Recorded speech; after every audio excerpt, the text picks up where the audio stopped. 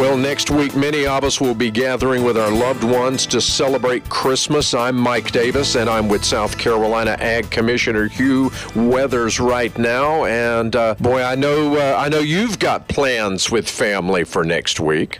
That I do.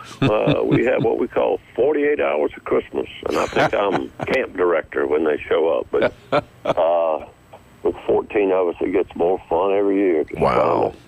Enjoy each other's company, and really we do a lot of thinking about how blessed we are, and winding up one year and getting ready for the next. But a lot of food and family and faith, and that'll get you through anything. Isn't that the truth? Tell me about Christmas at the Weathers. You mentioned the 48 hours of Christmas. Give me a thumbnail sketch. What does that look like?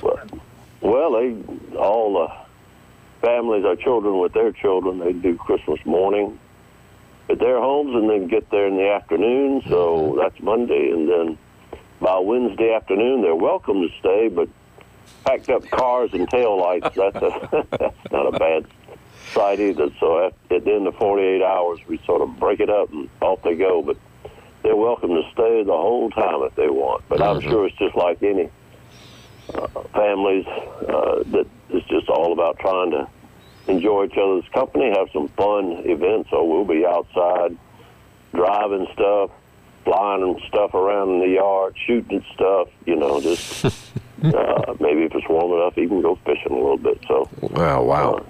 Sit out and build a fire and have just a good time to enjoy each other's company. And for the farmers who are listening, I imagine this is one of the few times of the year where they actually take a couple of days off or so like that. I mean, I know for those farmers who have animals, it never stops. They've got to tend to them. But for the other ones, the row crop farmers, they might actually be able to take a few days off, huh? That's right. Most of the crops are in. Might be an exception or two with soybeans if they had some wet ground they couldn't get to. But you're right. I remember many, many years with dairy cows, and Christmas was always a challenge to see if we could get through it without some crisis going on. So I always feel for my dairy farmers or even beef farmers, poultry, as you said, anybody tending to livestock, whether it's 4 legs or 2.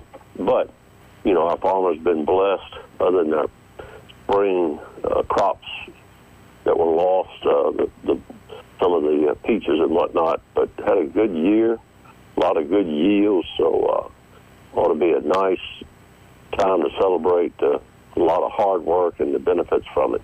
So I do hope that everybody listening can take a little bit of time off to celebrate, hopefully with either at home or if those that are traveling. And you've got the blessing of being able to be at home and have everybody come to your place, right? That's right.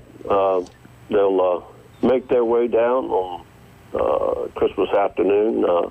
They'll do their Christmas Eve services at their churches, and Blanche and I will do the same, and that really sets the tone for Christmas Day for us, as I'm sure it does with most everybody listening, and just a special Christmas Eve service to get the holiday started just the right way. I do wish you and yours a very Merry Christmas, Commissioner, and I hope the 48 hours goes extremely well. I know that it'll seem to go by a lot quicker than that, but after it's all said and done, I know you'll need to take another 48 hours to recover. Oh, that's a good exhaustion, though. Isn't it, though? Any grandparent will agree with that. But absolutely. Merry Christmas to you, Mike, and to everyone listening.